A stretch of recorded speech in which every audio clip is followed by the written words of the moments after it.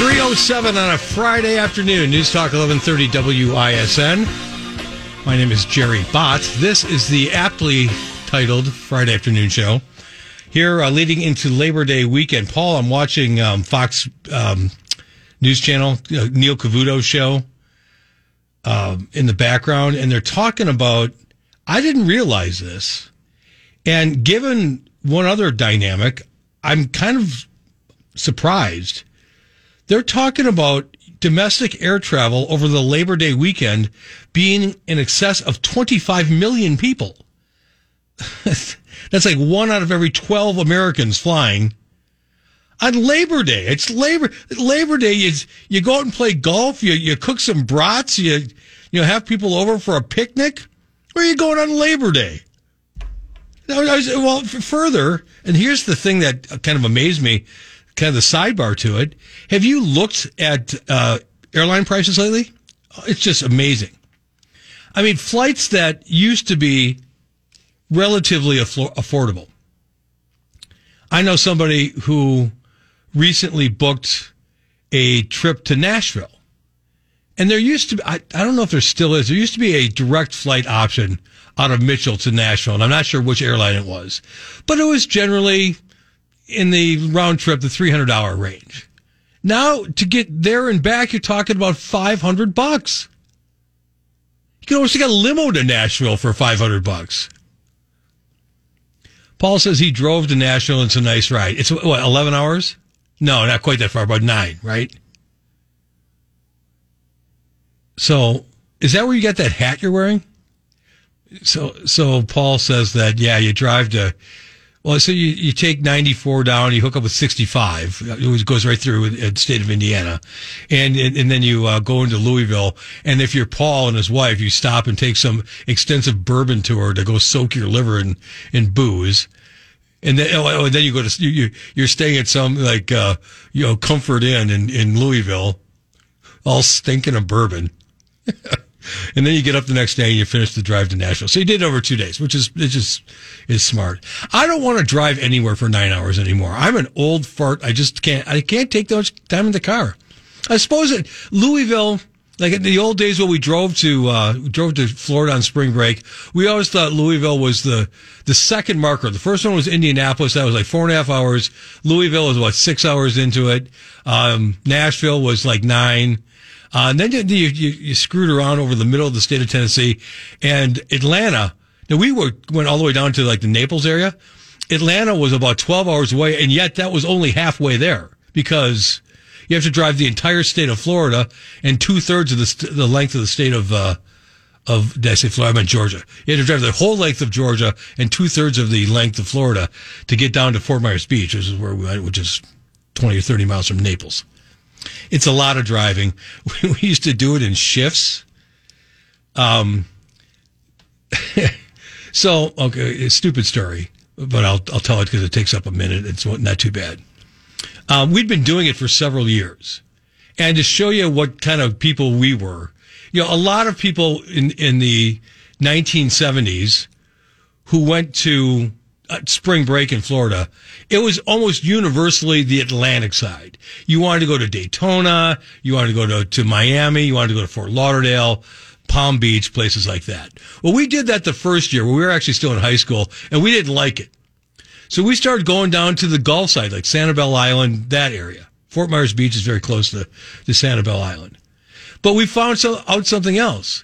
Not only were there still more than enough women to chase, but better golf courses. So we bring our clubs, go play golf. Oh, less crowded and really nice. Anyway, so it was the same 4 guys basically that went for 3 of these 4 years. And in the 4th year of college, one other individual from the North Shore who we didn't meet in high school, we'd met in college, a very fair-skinned fellow,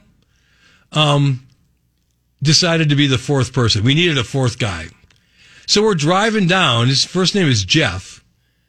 And we get, this is like late March or early April, and we get past, into the southern part of Georgia, like down near Valdosta, Georgia. And Jeff was part of the team. I was not part of his two-man team. We drove in two-man teams. You drive for 6 hours. One guy drives 3, his partner drives 3, then those guys go in the back seat. The 2 guys from the back seat come up, and each one of them drives 3. And that way you're driving 2 3-hour shifts, 4 guys, it covers 24 hours, right?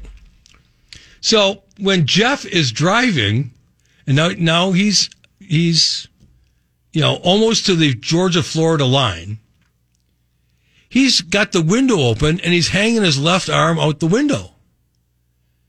Very fair-skinned guy. And we're like, and he's just, it was a cold, crappy winter in Wisconsin, and he was just reveling in the rush of warm air. Oh, this feels good. This is going to be wonderful. And we're like, Jeff, you don't have any sunscreen on that thing. Your arm's going to get burned. No, it's fine. Feels good. Finally getting some warmth. I was baking all the chill out of me and all this other nonsense that he's spewing. So sure enough, he drives his a couple hours that way. The next day, his left forearm is like 3 times its normal size. Just big, huge blisters all over the place. Sun poisoning. We were down there for 10 days. For the first 6 days, he had to go outside with his arm wrapped in a towel. He just looked like a complete idiot. A complete idiot. I felt bad for him. The drinking age in those days was 18. It's pretty hard to come on to chicks in the bar when you've got a white towel wrapped around your arm. Although it is a good talking point, but then if he tells the truth, then he's a dope. If he would have said, well, I got into a big knife fight trying to defend some other woman's honor, something like that. Ooh, I burnt it, driving down. It's just, it doesn't work. So, anyway, thank you for humoring me and allowing me to tell that story. I listened to some other talk shows today just to see if my little silent prediction in my addled brain would come true, that most people would lead their talk shows with some sort of discussion of Joe Biden's speech from last night. I'm not going to do that. Why not? Because I don't think it's all that worthy of getting that much attention. I am going to discuss a little bit about it in the third hour of the show. But I don't think this is anything to it didn't have such gravitas as to be the lead story. So Biden got up and called half the country, deplorables who won't obey the rule of law. There's no news there. And the strategy behind so doing is so painfully transparent. He's got to direct the country's attention to anything other than his own record. So there's no big intrigue nor any mystery in trying to figure out why he gave the speech. The optics of it were just flat out horrid. I don't know who's doing the staging for the Democrats these days. They may want to rethink that. Paul says Hitler-esque. Well, yeah, the blood red. Yeah. You think this speech, instead of being held in Philadelphia, should have been held at Nuremberg? Is that what you're saying? No. I won't go quite that far. I think the Hitler comparisons are kind of silly. Although some people are upset that 2 Marines were used sort of as props in the whole thing, and we'll get to that later on. But anyway, my point is that Biden's speech, in and of itself, is not so important as to be the thing that we should all be focusing on. In fact, I would suggest to you, my fellow MAGA-ite, that focusing on Biden's speech is exactly what Joe Biden is hoping for. I think Joe Biden's speech ought to be given the attention that it has with regard to corresponding value, and that is a little bit, but not much, and certainly don't posture it as any huge deal. So that's going to be later on in the program. I am going to talk about the student loan bailout and how that's making no one happy. Not even the people who are getting the money seem to be all that happy. Test scores are coming out covering the period when schools were shut down due to COVID. I've got some thoughts on that, and certainly it is beyond argument now that the decision to close schools and shut down in-person learning has provided a tremendous handicap to American school children. We'll get into that later on. A few more thoughts on the federal law enforcement apparatus and its seemingly level of, or some seemingly level of corruption that it is displaying, and what that means and how that perhaps tears the country apart. And I know Mark talked about this a little bit yesterday. There's a story getting some play statewide about McGuanago, and they still have the Native American team nickname of Indians, and some woman who lives in suburban Madison saw this and got all upset. And I think I'd like to make a final point on this. I think I've made this point before on the air, but there is a reason why Native Americans shouldn't be offended. As a matter of fact, the Washington Post did a poll of tens of thousands of Native Americans. I want to say this was probably 5 or 6 years ago, and showed nearly 9 in 10 Native Americans aren't offended by this.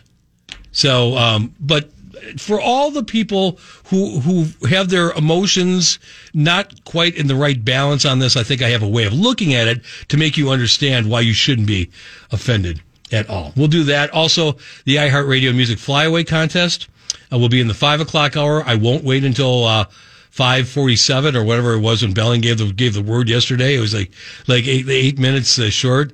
We'll do it close to the top of the 5 o'clock hour to give you a full window. WISN's had 5 listeners in this contest cycle, which ends next Friday.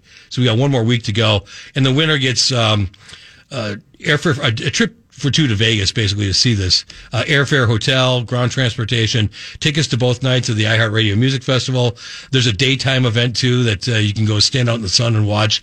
Get tickets to that, plus a $1,000 gift card as well. So the prize package is pretty nice, as Larry David would say. Okay. I'm not going to talk about Biden's speech from last night, but I am going to talk about a speech he gave earlier this week. Also in the state of Pennsylvania. Apparently, Pennsylvania is now the go-to state for Biden when he wants to make a speech and get some attention. He made the speech in Wilkes-Barre, Pennsylvania on Tuesday. And if the content of that speech is any indication, the political strategists on the Democrat side think that the voting public is one of 3 things. They think the public is either gullible, or they believe that the public is forgetful, or they believe the public is just plain stupid. Let me explain. In that speech, Joe Biden postured the Republican Party as the party that is soft on crime. That was the whole point of the speech. It's not us. The Democrats realize they're vulnerable on the crime issue. Now they're going to try to gaslight as you know, to the point of almost absurdity, where they're going to try to say, no. We're the ones who back the blue. We're the ones who support the police. It's those Republicans. What are they thinking? They don't want to have more cops out on the street. It's just stupid and absurd. And again, they must think that you were gullible or forgetful or dumb.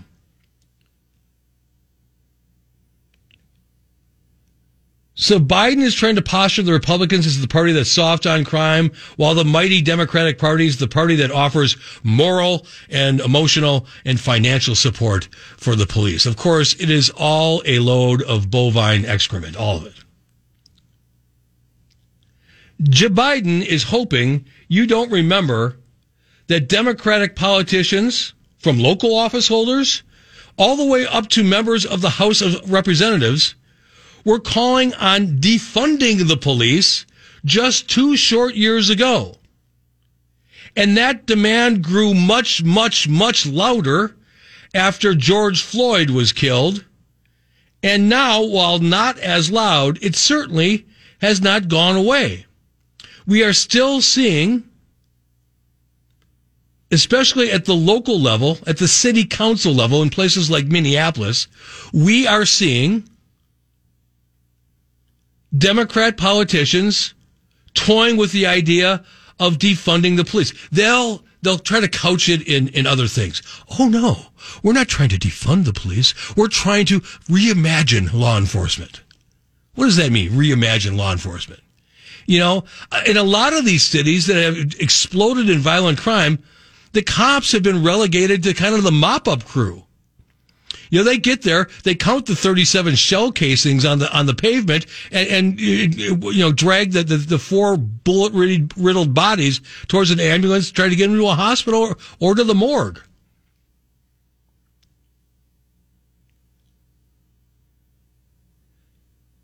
This movement, like I said, not as loud.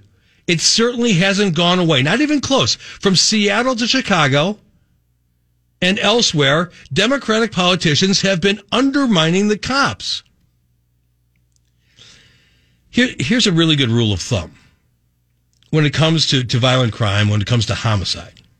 This is a good test. If you're asking yourself, what are the chances that I'm going to a place that has a relatively high rate of violent crime or a relatively high rate of homicide?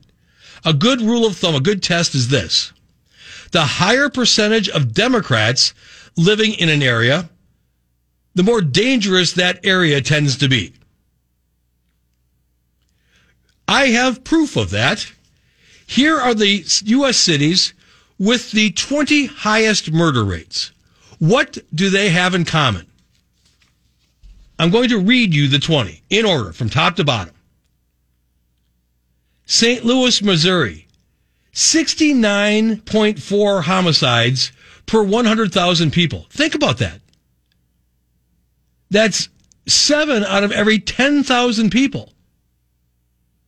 What is the amphitheater on the Summerfest grounds hold, Paul? About 10,000, roughly? Think about that. About 10,000? Is that close? I haven't been in there in a long time. So let's just say it's 10,000. You go into a concert, you're going to see Keith Urban at the AmFam Amphitheater on the Summerfest grounds. There's 10,000 people there. If it's St. Louis, 7 of them are likely to be murder victims. Just 7 people at random. That's pretty stunning. St. Louis is number 1. This is the highest homicide rate in the U.S. Baltimore is second. New Orleans is third. Detroit, fourth. And after that, Cleveland, Las Vegas, Kansas City, Memphis, Newark, and Chicago round out the top 10. From number 11 on, it's Cincinnati, Philadelphia. Milwaukee comes in at 13. How proud that makes all of us. Tulsa, Oklahoma is 14th. And after that, Pittsburgh, Indianapolis, Louisville, Oakland, Washington, D.C., and Atlanta. Now, what's the common thread? Of those 20 cities with the highest murder rates in the U.S., 19 are led by mayors who are Democrats. Only one, Tulsa, has a Republican mayor. And what's even more interesting about this list is that some of these cities, I believe I'm right when I say this, I don't believe Memphis has ever had a Republican mayor. Some of these cities have had Democrats in the executive chair as mayor for decades and decades and decades and decades. So of these 20 cities, 19 of them have mayors who are Democrats. And here's another uncomfortable truth. And it's uncomfortable because it seems politically incorrect to point it out, but it deserves to be pointed out because it definitely plays a factor. And that uncomfortable truth is this.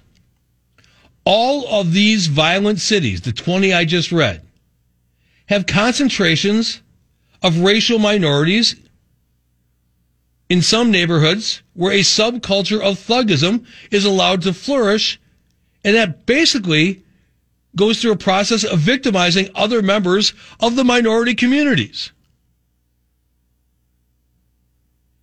Do you have that Sean Duffy audio handy, Paul? What are you doing back there? You got wipes? Have you made some kind of mess? You've got Lysol wipes back there? Is there some sort of like biohazard thing going on? You're cleaning up all the coffee rings. You people are just slobs back there. Oh, you clean them up. Okay, all right. Paul's claiming he's like a mom cleaning all this stuff up. which conjures issues of you in like an apron, which is just not good. Anyway, so Sean Duffy, the former Wisconsin congressman from upstate, was on Fox News Channel, and he had some thoughts about what's really driving crime and violent crime in the U.S. Joe Biden said nothing in regard to law enforcement and the squad's effort to defund them when that movement was afoot. He was silent when that happened. If you ask police officers around America, Todd, that would be the best poll on who supports them. They would tell you Joe Biden doesn't support us. Democrats don't support us. It's Republicans who have had our backs through good times and in bad. And by the way, if you support law enforcement, maybe you should call out the left-wing DAs, the woke DAs that won't prosecute crimes in communities. And by the way, you should call out the Democrat voters and the Democrat money people who support these woke DAs. That's interesting that Sean Duffy there identified, not just the policymakers on funding law enforcement, but also the people who are in charge of the, day-to-day hands-on execution of enforcing the law. And a lot of these George Soros financed DAs in these big cities, Kim Foxx and others, what's the goofball in LA, Gascon. These people are doing such a disservice to their communities. It really is remarkable, and it tears away at the absolute foundation of some of these places that's going to result in a detrimental situation that's going to last for a long, long time. So what's it going to be in November? Are voters going to be boneheaded enough to believe that Democratic crime policies like defunding the police and squishy soft district attorneys and no cash bail, are they going to believe that somehow hasn't resulted in this explosion in crime? Or will independents and suburbanites especially will they recognize the threat of a rising crime rate? And will they decide to vote in some relatively tough on crime candidates? I think there's two things that the Democratic Party on the crime issue is really, really miscalculating. The first one is the perception of independents who live not necessarily in big, violent cities, but adjacent to them. In Milwaukee, with regard to people who start to get worried about violent crime spilling into their otherwise safe community, it's people who live in places like Bayview or West Dallas or Wauwatosa or Glendale or the North Shore. Suddenly when they see stories about armed carjackings, when they see stories about multiple shootings on a daily basis, when they see stories about highly organized property crimes, like looting, basically, in some of these organized shoplifting cartels, that worries them because all of a sudden, one of the primary reasons that they live where they live, a lot of people move to the suburbs because they want to feel safe. I mean, am I a typical example of this, a best example of this? I grew up in the North Shore in one of the safest places in America. I lived in the city of Milwaukee for 5 years on the east side, which is one of the safest parts of the city. But even that wasn't safe enough for me. I moved out to the western burbs as soon as I possibly could. I think that's a fairly typical progression. I think a lot of these independents, or maybe people who might lean, soft Democratic support, if they start to get worried about the crime issue and ask themselves, have people like Tony Evers done enough from the state level to fight crime locally, they might vote for the other guy. And the other demographic that the Democrats are miscalculating, especially when it relates to economic issues and crime, are Hispanics. Hispanic individuals, remember, fairly strong traditional values, strong family ties, They don't want to see their own people being victimized, their family members being victimized by violent crime.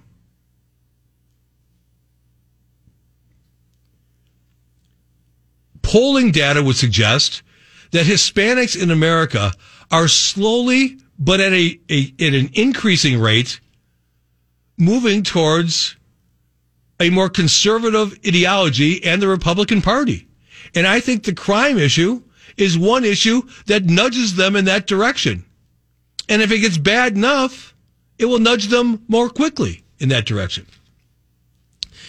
A lot of Hispanic individuals, these aren't individuals who don't want to work. Just look around.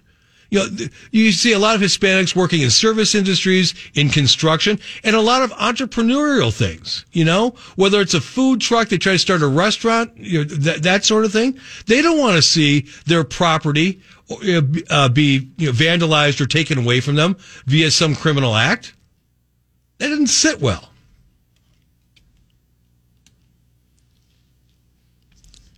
So Joe Biden made a big speech in Wilkes-Barre, Pennsylvania. Oh, those Republicans, they're soft on crime. It's the Democrats that have supported the police. How does he say that with a straight face? And here's the answer. He only has one face. His one face is that squinty face that's reading the teleprompter. I'm not even sure if the words are registering inside his brain. You know that one where and when he's about to really, really screw up, that the squint gets squintier. When he's lost his place on the prompter, yeah, it's a tell. There's no question about it. Wouldn't it be great to play poker with Joe Biden? But just by the way he squints at his cards, you can kind of tell what he has.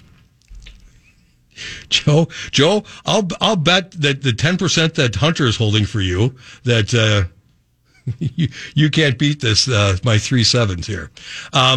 We'll talk about a big Biden giveaway, the student loan, student debt forgiveness, in the next segment of the program.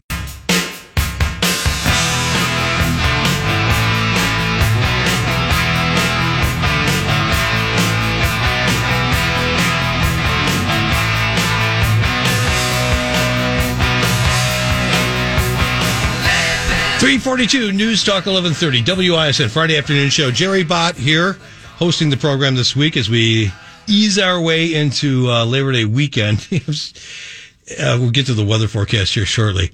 I love the short-sightedness of the extreme left. Have you seen what's going on in California? Oh, yeah, buy electric cars. We want no gas-powered cars being sold after, 2030 or whatever the date it was. So now, because they've screwed up all of their electric grid with, biofuels and, some of the hydro isn't kicking in the way it should. Too much reliance on solar and wind. Great that you have an electric car. Can you just not charge it this weekend? I mean, really? Are you serious? It's just crazy. Well, it's one of the reasons is, by the way, it's California. Last time I've been alive 63 years. It gets hot there sometimes. I've noticed this trend. They've had a heat wave where it's been borderline triple digits. So people are running their air conditioning a lot and that sort of thing. Well, and they're talking about rolling brownouts, planned brownouts. And it sure would be helpful. We can keep a lot more people, in air conditioning or keep their air conditioning running if you just wouldn't charge your car. Which I guess makes sense. If I have a car that's dead, I might as well be able to sit in an air-conditioned house doing nothing, wasting my holiday weekend.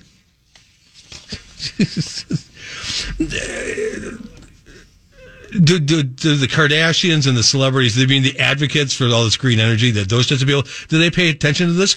No. And here's why. They don't pay attention to it because they're isolated from the problem. It's one thing to be some, highfalutin member of the music industry, pontificating on how awful fossil fuels are and how we're polluting the planet and how, we should get away from that and get to renewables and green energy and all that sort of thing.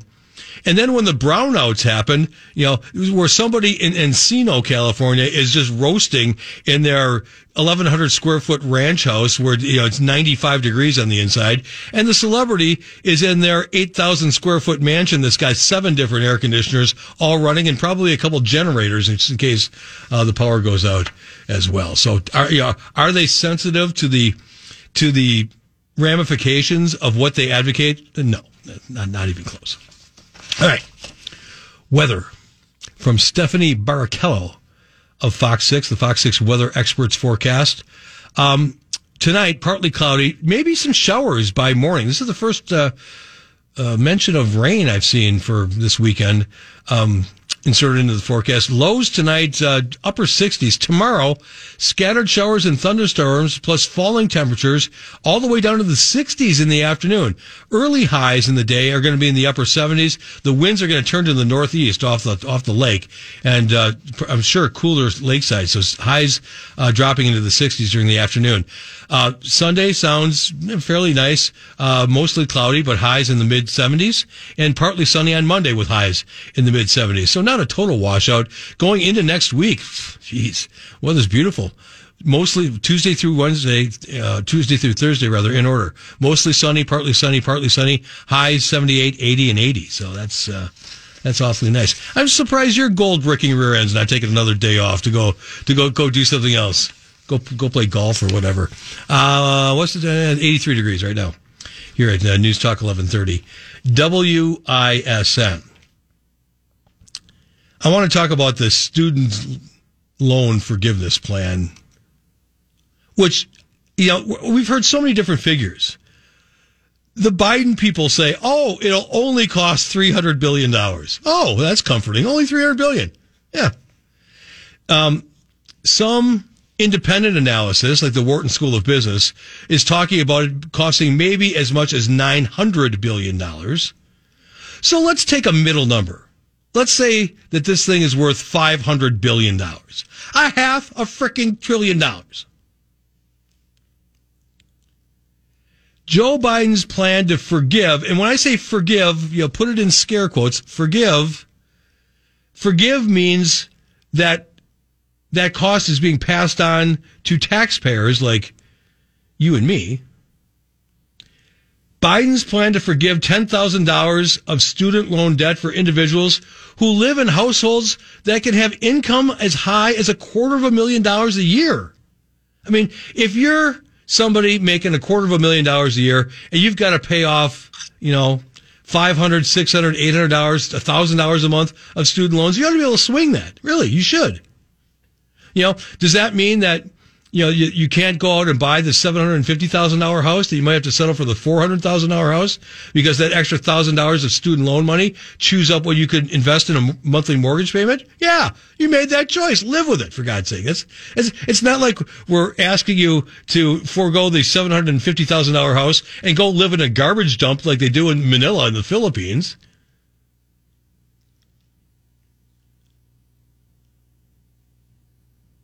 So that's the plan. $10,000 worth of student loan debt forgiveness, even for people who, in terms of household income, make $250,000 per year. First of all, it's probably unconstitutional.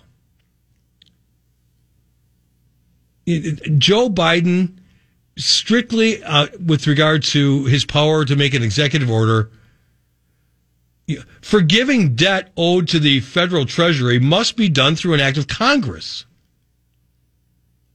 The framers of the Constitution were a mite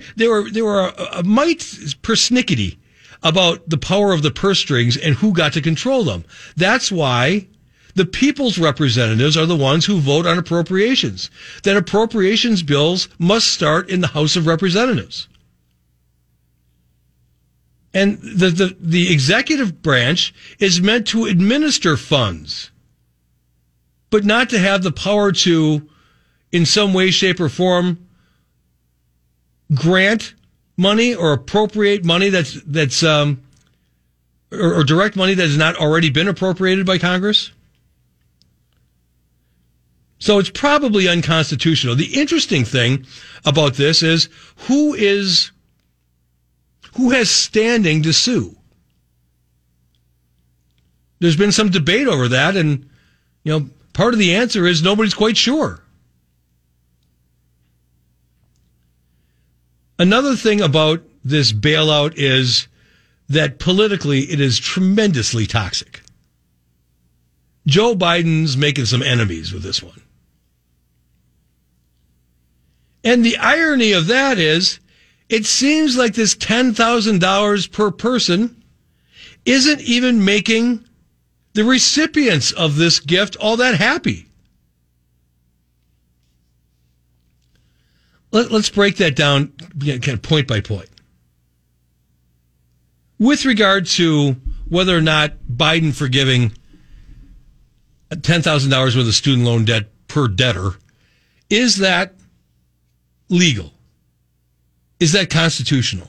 Well, if it is, can Joe Biden now forgive any debt owed to the federal government? What about a business loan that's owed through the Small Business Administration? Can Joe Biden just wave his pen over that and say, business A, you are in my political favor, you no longer have to pay back your loan? What about VA home loans? Can Joe just wipe those out too? Make taxpayers pick up that bill?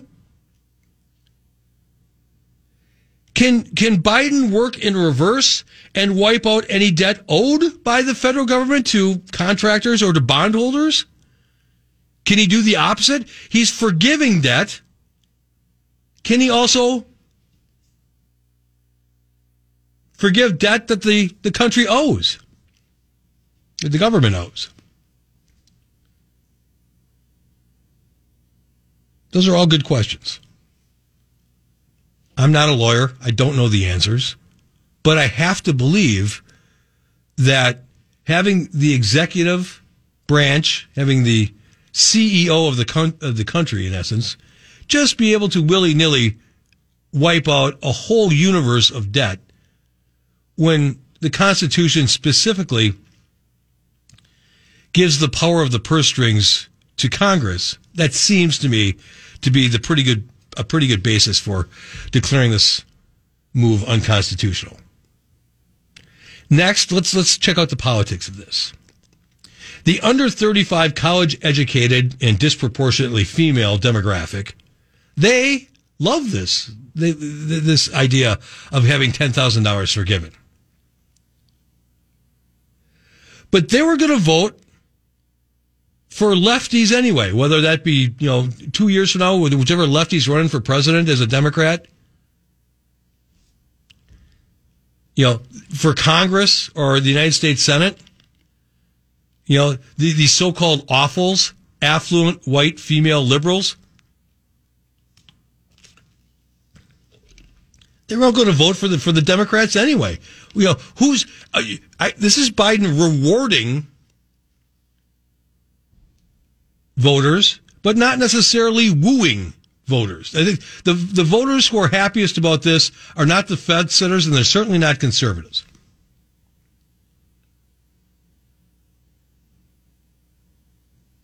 Which brings us to the people who are hacked off by this. Who are they? People who took out loans and paid them back. Another group are the people who made a life choice to not take out a loan, and that choice has consequences based on their career path and so on. And also, the people who are probably angry about this are the people who work with their hands in manufacturing or the trades or the service industry or wherever. And also, probably not happy about this, are older Americans, the ones who still have some level of federal tax liability. And finally, Paul, you have that little montage ready? It's fascinating to see the reaction of some of the people who are going to be the recipients of this largesse.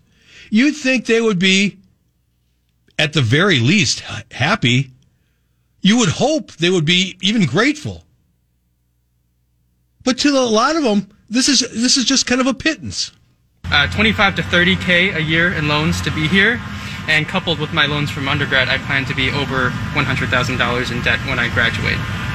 And so, I mean, 10K off, it's not changing anything dramatically about my life situation, but it's going to be, it represents another extra month, maybe year, however long of freedom that I get to enjoy, financial freedom that I get to enjoy post-graduation. It's definitely not enough. We need a lot more help than just $10,000. Our student loans and our college tuitions for just 1 year are way, like, so much more than that. So it just makes me really sad. Cry me a river, you ingrate. It makes me sad. But listening to that, there's a point to be made.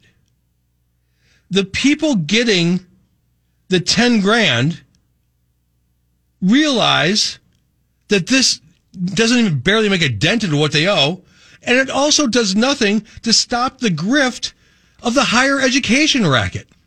I have pulled the 100 top salaries at UW-Madison.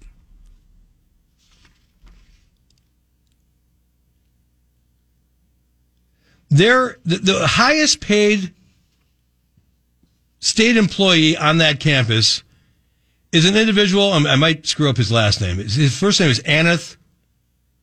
His last name is Hadri, I believe. He is a professor of economics. He makes over $640,000 a year.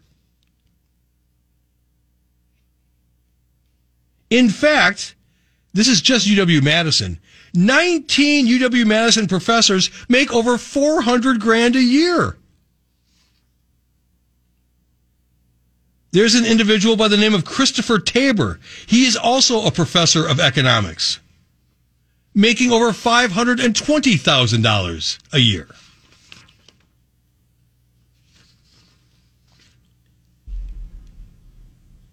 The reason these kids, sometimes getting degrees that aren't very marketable, but the reason they owe all this money and are paying all this high cost of higher education is the higher education world has not only allowed it, they have encouraged these costs to be built up. It's like a bidding war. Well, we have to pay this professor of economics $347,000, or he'll go teach at Northwestern. Okay, let him go teach at Northwestern. Yeah, Paul's saying, he questions how much they're actually working. How many students are they seeing? How much are they actually teaching? And some of these people are doing research. I get it. But, the grift part of it is a lot of highly paid faculty and just layer upon layer upon layer upon layer of bureaucracy. Associate chancellors of this, assistant directors of that. Any part of the university that ends with the word center or has the word center in it is needless fat. The Center for Equity and Diversity. No, it's got somebody running it that's making a couple $100,000. I guarantee you. If you want to call in and comment on this, you're certainly welcome. The AccuNet Mortgage Talk and Text line 414-799-1130.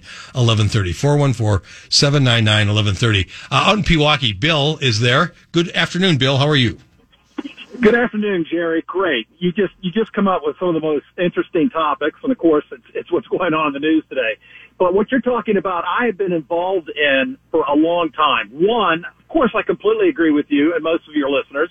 This is a terrible plan, and it's going to be challenged legally at some point in time. There's been already notifications about that. However, it is the same. It is very much, and I want to make 2 points, very much like the marijuana referendum.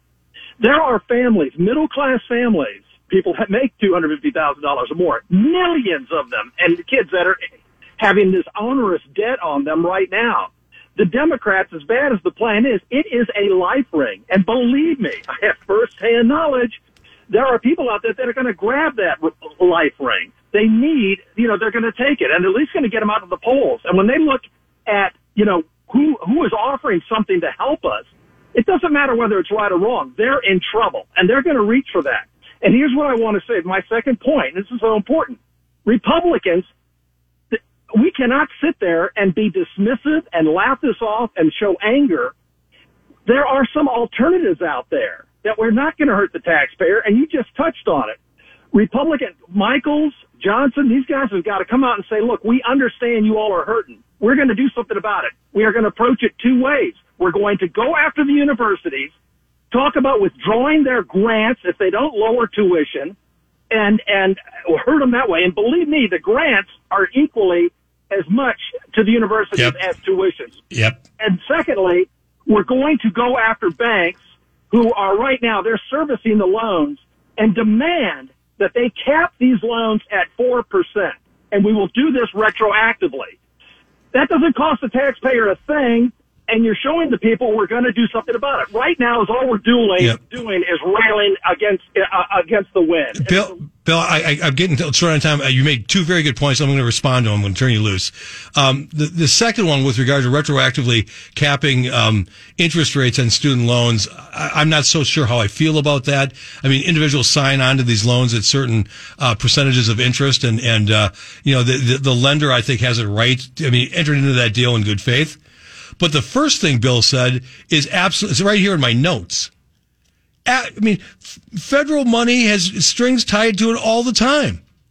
You want to tie some strings to the federal money that universities get? You make them cut their tuitions by 10%. Say, look at that. You got a choice. Either you cut your tuition level by 10%, or you don't get any federal money. I'm not sure all universities get some level of federal aid, but I would say the vast majority of them do. And I think Bill is also right that money is important to them with regard to their operations, with regard to what kind of staffing they have. Universities ought to have the same type of inertia, the same type of motivation that private business has to look at their staffing levels and ask themselves whether or not they can accomplish the same mission with fewer expenditures on personnel. That's what's going on. Universities are extraordinarily personnel heavy. Do they build a lot of useless buildings too? In some cases, the answer is yes. But I will tell you that there are a lot of individuals there who offer services that are either duplicative or could be combined or could be done more efficiently. I guarantee you, if you took a business person who's used to running a lean ship and made him the chancellor of a major university like UW-Madison and said, here's your mandate, cut 15% in personnel costs in the first 2 years, he'd get that done easily. That's the low-hanging fruit. Being able to cut off 15%. In Pewaukee, Mike is there. Mike, you're on. Go ahead, Mike. Yeah, Jerry, thank you. Let me make three major points, and that way you can think about it. First, it's a wrong move. As you say, it's political. It's wrong. Free money is not existing in this country. The first thing is people who are in debt, even though the government is now forgiving all this money, people who are in debt will be in debt again as a principle. People who are hard workers will be still debt-free. That's the first thing. The second thing is, I think this is the foundation of the economy, that everybody has to work and earn money. That's affected as a principle. The third one, where all the politics is going, I'm afraid in the future, the federal government will come and say, hey, since we forgive you this money, they will use it as a weapon. That's what I'm afraid. So these are my points, and it's not working, even though I might benefit from it because they will forgive me, but they will use it as a weapon. Use what social media, Facebook, Twitter, they use it as a weapon. Why not this free money? In the future, they will come, hey, we give you this money freely, the last, so you have to do this for us. They will do that. I think that's my point. Gotcha. I do appreciate the call. Thanks much, Mike. Well, it's like he was reading my notes a little bit. And before we get to the newscast, I think the one thing that not many people are talking about, but it's true, is that this, student loan bailout encourages fiscal irresponsibility. One of those two callers said, these people, they're going to have this debt relieved, but people who get in debt.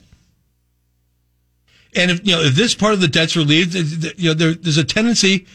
It's just like people who you see max out credit cards. What do they try to do? Get another credit card, right? Until they get into this revolving cycle of this vortex of debt that they can't get out of. Then all of a sudden they're declaring bankruptcy and that sort of thing, and people suffer. The student loan bailout is destructive on many levels. It's probably unconstitutional. It's an attempt to buy the political loyalty of the elites, in my opinion. It's a kick in the jewels to people who paid back their student loans or didn't take out any loans in the first place. And it also tacitly encourages colleges and universities, instead of to economize, which is what we need them to do, it encourages them to make their prices even higher. But perhaps the worst thing is the attempt to legitimize this rationale. People made a choice that can restrict them from making other choices now and in the future. And it's the taxpayer's responsibility to somehow fix that and pay for the fixes. If Paul decides to go borrow $50,000 to go to college, and that means he can't have that palace in Cedarburg that he's living in, is it my responsibility as a taxpayer to relieve him of that $50,000 worth of debt so that he can go buy that bigger house? How far does that go?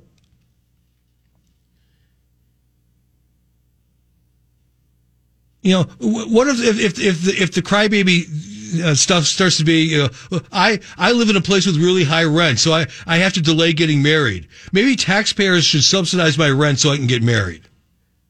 Or, we bought a bigger house because we wanted to have kids, but the mortgage eats up so much of our money we can't afford the kids, so maybe taxpayers ought to pay up some of our mortgage so we can have the kids.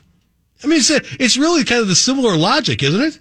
I mean, I'm taking it to an absurd extreme, but with regard to the politics of the left, I'm not sure you can take anything to an absurd extreme.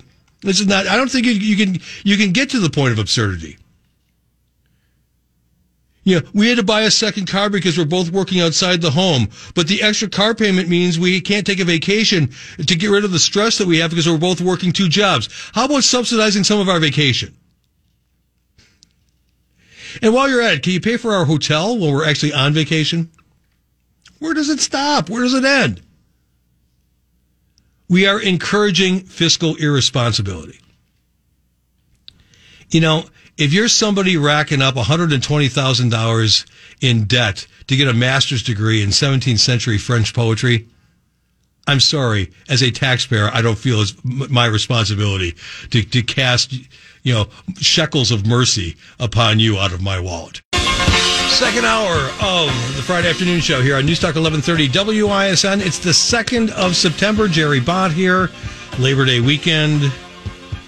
Weather's not going to be quite as good as it looked like it was going to be a little bit better, and it kind of took a little bit of a turn for the worse. Some precipitation tomorrow. But then Sunday and Monday look like they're going to be fine days. Paul, you have plans? What are you doing? Is there some sort of festival in your elite neighborhood in Cedarburg where there's a winery in Cascade? You might go see a band there. That sounds incredibly dull. Don't you people in this incredibly wealthy subdivision block off the streets and have some block parties where you exclude everybody else of lesser means? And I'm sure you have done those. So there's that. I wish I had something more exciting to report from my. Actually, that winery in Cascade sounded pretty good compared to what I got going on. I want to get into this thing. It's gotten some attention.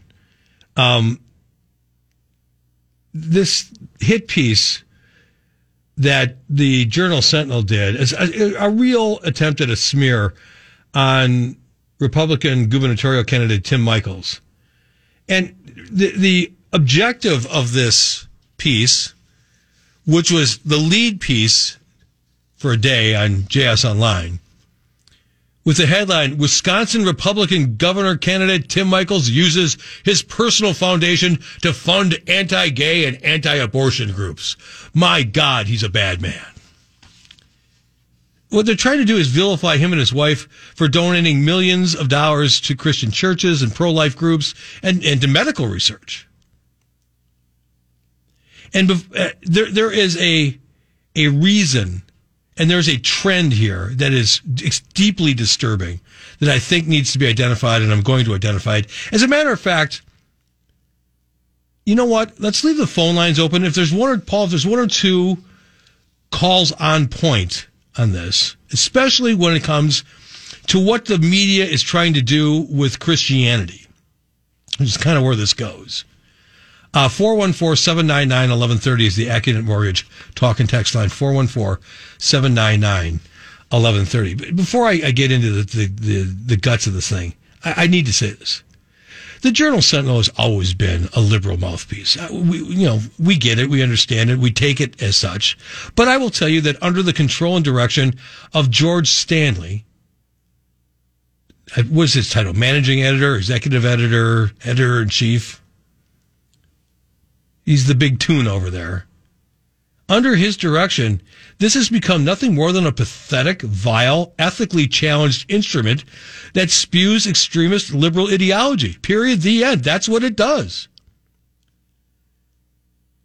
Their reporters are stenographers for lefty talking points and go out of their way to throw out pieces that have no semblance of journalistic balance when it's critical of something that's conservative in nature. All pretense of balanced journalism at the Journal-Sentinel is gone, in my opinion. So, this hit piece on Michels, I believe, has a purpose beyond the willful mischaracterization of the intent of some of the charitable donations that he and his wife have made. It's more than that. I think this is an attempt to besmirch the purpose of some of those organizations that are based in Christian values. Let me say that again. It's an attempt to besmirch, to soil the reputation of the purpose, the mission, if you will, of some of the organizations that are based in Christian values that Tim Michels and his wife have donated to. Let me just make sure everybody's up to speed on some of the particulars in the article. I'm not going to read the whole thing. It's relatively lengthy. But let me read some excerpts from this article that was published, I think it was on Tuesday, if I'm not mistaken. Wisconsin Republican candidate for governor Tim Michels and his wife donated $250,000 to anti-LGBTQ and anti-abortion groups, representing about 15% of his total donations in 2020. The Timothy and Barbara Michels Family Foundation funded organizations that oppose all forms of contraception and abortions in all cases. The foundation also spent thousands on churches with anti-LGBTQ beliefs. The donations provide a window into how Michels may approach policymaking on such issues if elected governor, if he unseats incumbent Tony Evers. That's just such a stretch. The donations provide a window into how Michels may approach policymaking on such issues. How in the world would the author of this article know that? I suppose the key word there is may. Well, it may. Well, it may not, too, but it may. Michels' campaign spokesperson Anna Kelly said the Michels family philanthropy is not political. Quoting Kelly, quote, while the media is desperate to find lines of attack, their generosity helps support causes they believe in and funds cancer research and other Christian causes, according to Anna Kelly. Article goes on. The Michels Foundation gave a total of $175,000 in 2020 to Wisconsin Right to Life and Pro-Life Wisconsin Education Task Force and Avail NYC, a New York City crisis pregnancy center. Later on in the article, the couple also donated $50,000 to Spring Creek Church in Pewaukee and $5,000 to Elmbrook Church in Brookfield. Spring Creek Church's pastor Chip Bernhard has suggested that people who have an abortion need forgiveness, and allowing transgender children to use the bathroom of their choice is, quote, awful, end quote. Later on in the article, the Timothy and Barbara Michels Family Foundation donated a total of $1.66 million in 2020, with the largest donation of $1 million going to Cornell University in New York. Their couple's daughter, Sophie, was diagnosed with a rare brain tumor at age 11. the vice chair of the Department of Neurological Surgery at Cornell, pioneered a rare surgery that saved her life. The Michels have pledged $3 million to endow the Michels Family Professorship in Pediatric Neurological Surgery. Again, that at Cornell. The article also notes that in March of 2022, the Michels family donated $15 million to establish the Michels Rare Cancers Research Laboratories at the Medical College of Wisconsin Cancer Center. That, of course, is based in Wauwatosa. Other 2020 donations include $150,000 to the Sisters of St. Francis of Assisi in St. Francis. Foundation also gave to a handful of anti-abortion and Christian organizations, including $69,000 to Faith Lutheran Church and School of Fond du Lac, $20,000 to the Milwaukee Veritas Society, $12,650 to the New Beginnings Pregnancy Center in Fond du Lac, and $4,000 to the Pro-Life Wisconsin Education Task Force. The horrors. Tim Michels and his wife gave money to groups that want to preserve human life, and to a church where the pastor doesn't think it's right for males and females to go to the bathroom together. What monsters the Michels are for supporting those groups. And by the way, Elmbrook Church? I went to Elmbrook Church for 15 years. And if it weren't for the people like the late Stuart Briscoe and Mel Lorenz and others of the pastoral staff there at Elmbrook, I wouldn't be a Christian. You want to know some of the monstrous activities that I participated in along with my wife while we were at Elmbrook? We led high school church groups, Bible study groups. For the Advent fireworks on the first Saturday of Advent, we made hot chocolate for people to drink while they watched the fireworks. What monsters we are. We would bake and deliver Christmas cookies to fellow congregants who lost a loved one during the previous year. We packed meals for kids in Haiti.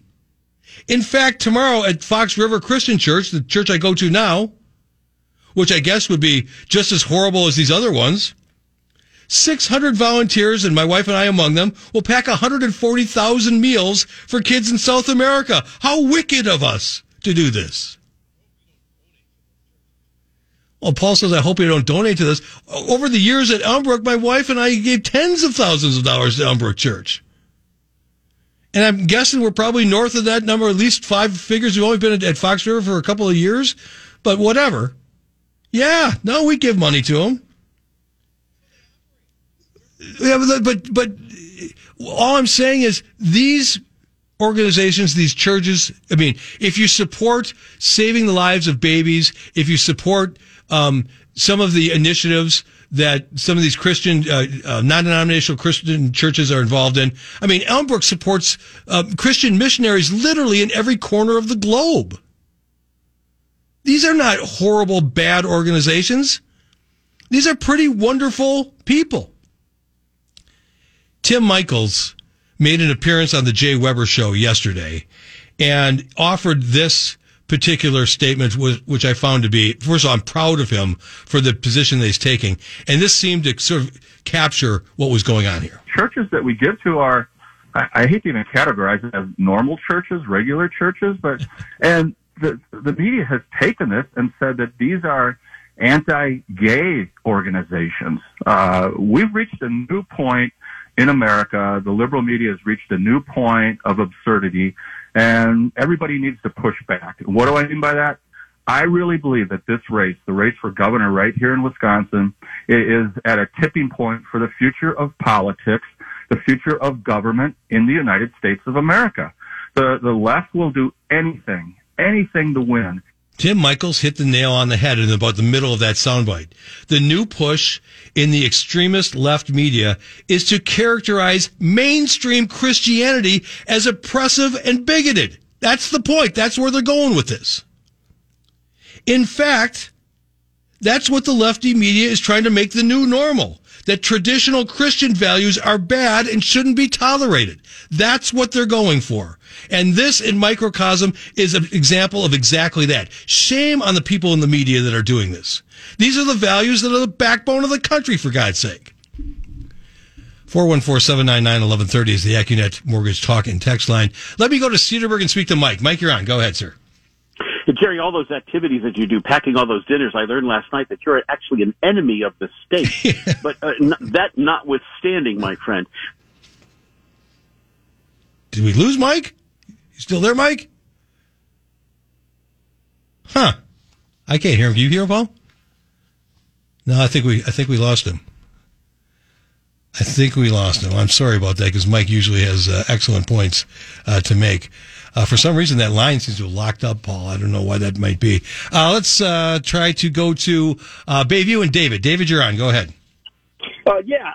Unfortunately, about 70% of the population and a lot of people I know are brainwashed and are unable to critically think past an article like that. They read that and they laugh it up. And that's why the media is doing what they're doing. That's why they're able to get away with that.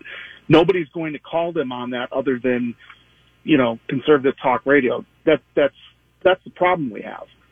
I don't know how we're ever going to get past that. Here's the way you get past it. I understand what you're saying. That you're saying that the low information types read the headline, "Oh, this is awful." I get it, and that they shape their opinions that way. But at some point, there's more people out there that are on the side of Tim and Barbara Michels doing good work by giving. I mean, they funded $15 million locally to a cancer research center at the Medical College of Wisconsin that could pay big dividends with actually saving lives. There are people who admire that. There's a lot of Christians in this state that ought to take note that instead of vilifying these Christian values, as the Journal Sentinel is attempting to do, that we should celebrate them. If Tim Michels were here, I'd shake his hand and say, congratulate him for being a good human being and doing the right thing. He's got financial resources, and he and his wife deem it appropriate to go out and use the impact of those resources in a positive way. I think that is certainly a wonderful thing to do. In Richfield, Marie, you're on. Go ahead. Hi. I'm just calling, of course, about the hit piece. I just would like to say that the Journal, or the Urinal, whatever you want to call it, has been anti-conservative for years. I dropped it, 6 years ago. It's not allowed in my house. Not allowed to even read it. But with this happening, what they're doing is they're anti-Christian, number one. And number two is that's racism. So they're a very racist type of paper. Well, here's the thing. I mean, thanks for the call, Marie. I mean, in a situation like this, where you're taking the good works of a couple who are trying to have a positive impact on the community, on the world, beyond the borders of our state, and trying to vilify that and paint that somehow as ugly, is just as vile of a move as you can make when you have a responsibility as a journalistic responsibility to properly frame and characterize, the context of a story. I mean, this headline, Tim Michels uses personal foundation to fund anti-gay and anti-abortion groups. Is that technically right? Well, I don't know. Maybe some of the money or some of the groups that he funds do have, strong stances that are anti-abortion. Certainly pro-life Wisconsin is one of them. Wisconsin Right to Life. Why is that so awful? There are people who believe, and I'm one of them, that that a child in the womb has rights to human life. It's funny that all the donations to cancer centers and all that sort of stuff is pushed down 20 paragraphs in the article too. That's not an accident.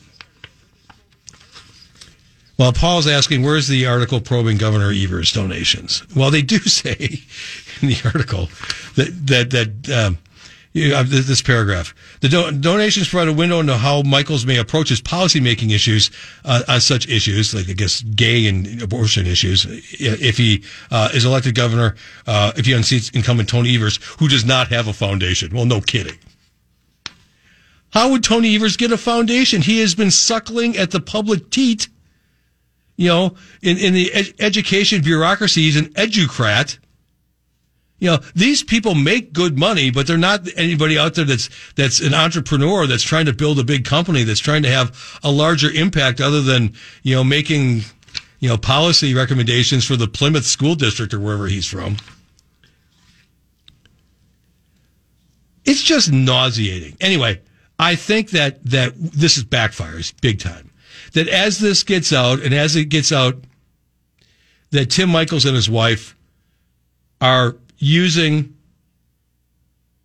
the power of the wealth that they've amassed to try to do good and positive work, I think in the end is a tremendous positive for him. And for some individuals that don't know who Michels is, remember, in the Marquette poll, there's still a significant portion of Wisconsin that, haven't heard enough to form an opinion. Well, they're trying to paint him as some sort of anti-gay bigot. But in reality, what he's trying to do is support life on a lot of different fronts. If that is giving money to pro-life groups, fine. If that's funding medical research like cancer research, more power to him. I think he scores more points and wins more votes than loses on that. 44 News Talk 1130 WISN. Jerry Bott here, Friday afternoon show, leading us into the Labor Day weekend, last summer holiday weekend of the year. But summer went fast, didn't it? You know what part of it was is that the weather in April and May was so crappy. It went from like kind of cold, clammy, semi-spring to summer, like instantly in about the third week of May or so. And that's, I guess, why it seemed to be so accelerated. Paul said that one reason it went fast is that all the events were on. There's a lot more stuff to do because all the events were back. What do you think about Summerfest going to this 3-weekend format? You're okay with it? Here's my only issue. It's my only issue with it, but it's a pretty big issue with it. I think one of the things that made Summerfest unique was the fact that it was continuous. It was an event. It was a happening. It was 11 days. And I know that, the Summerfest people, when they hear people like me go, yeah, I'd love to skip out on a Wednesday afternoon and go down there and, have some lunch and drink a couple of beers and catch some of the side stage music, and because it wasn't very crowded. And that's their point, right? It's not very crowded on a Wednesday afternoon. And admittedly, it's the higher attendance is on Fridays and Saturdays. And instead of having just 2 Fridays and Saturdays, the way that, in an 11-day straight run, they can have 3. I totally get it. On the other hand, attendance was like 400,000 and change this past year. Pre-pandemic, in an 11-day run, it was up around 700,000 or so. And there were reasons behind that too. I mean, the Biebs, his face got all frozen and he had to not stop touring. Didn't he have that paralysis of his face? Justin Bieber. So they had some cancellations, and then, a couple of COVID outbreaks, and these bands got all worried about it and decided not to show up. So I understand there were some extenuating circumstances. But I really think that as time goes on, Summerfest, the people at World Festivals ought to start to ask themselves whether or not part of the attraction of Summerfest, what makes it a thing, is the fact that it's this long, continuous celebration of music, as opposed to 3, consecutive weekends of high-profile bands playing. The latter is good. I think the former is better, in my opinion. No, it was not Bell's palsy. That's like really, really short. That's a really short thing. It was something more serious than Bell's palsy. Yeah, Bell's palsy is when you have one side of your face is droopy. Yeah, it looks like you had a stroke, but you didn't. That's right. No, this was more serious than that, and it lasted weeks. Just look up Justin Bieber's face paralysis and see what it says. It's not going to say Bell's palsy. Stephanie Barley-Kello pens the following forecast from the office of the Fox 6 weather folks. Tonight, partly cloudy skies, chance of showers by morning, lows in the upper 60s. Tomorrow, scattered showers and thunderstorms, falling temperatures into the 60s during the afternoon. Early on in the day, the highs will be in the upper 70s. Sunday, mostly cloudy with highs in the low 70s, and partly sunny on Monday, Labor Day, highs mid-70s on Monday. So, all in all, not a perfect but not an awful Labor Day weekend forecast. Still 83 degrees here at News Talk 1130 WISN. Sometimes Sometimes timing is everything. Timing, whether planned or accidental, can sometimes put a situation into proper context. It can put a situation into sharper relief. Here is one such situation. I'm going to call this Tony and the test scores. Our governor, tough-talking Tony Evers, issued his kind of phony, folksy, aw shucks, folks, it's time to go back to school. It's back to school. Very exciting time for us and our children. He issued that press release, and I think he said it on video, too, which I couldn't bring myself to watch. Anyway, he did it on a press release yesterday. One part of the press release said this. Should I do it in Tony's voice or should I do it in my voice? Tony's voice? I also want to take this opportunity as we head back to the new school year to thank all of our educators and school staff and make sure all of you know that I appreciate the seen and unseen work you do on a daily basis. Every day, Wisconsin educators go above and beyond to ensure our students get the best education possible. Over the last few years, I've been amazed, but frankly not surprised, at the remarkable stories of how our educators and school staff has stepped up to support our kids in our schools through immense challenges. So, in other words, Tony is slapping the educational bureaucracy of Wisconsin on the back. And I will admit, some teachers in some school districts during COVID stepped up. There's no question about that. We can't paint with a huge broad brush. In a lot of districts, a lot of them suburban and outlying districts, academic staffers, teachers, administrators, school workers, some districts, they did step up. But in Wisconsin, did the MPS teachers step up? Did the unionized teachers in the city of Milwaukee step up? In Madison, did the unionized teachers in the city of Madison schools step up? No way. Not even close. And in many large urban school districts across this country, unionized teachers did everything in their power to thwart in-person instruction. Remember in Chicago, the mayor, the odd-looking Lori Lightpuss or whatever her name is, she ordered the teachers to go back to the classroom. The teacher said, and they stayed home. Did anything happen to the teachers? Not a thing. In Washington, D.C., basically the same thing. Teachers just refused to show up. In the unionized teachers in the city of Los Angeles, if you recall this, had a list of demands that they wanted satisfied before they returned to the classroom. Some of them dealt with climate change. It was ridiculous. It was just absolutely absurd.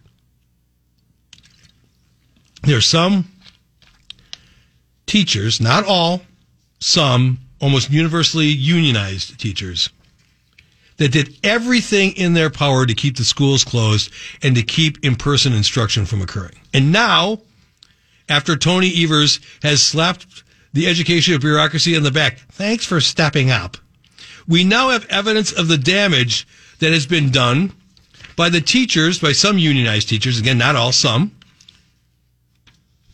fighting like crazy to keep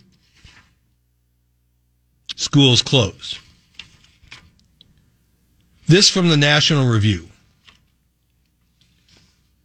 Elementary school students' math and reading scores plummeted to the lowest levels in decades amid school shutdowns implemented in response to the COVID-19 pandemic, national test results released yesterday show.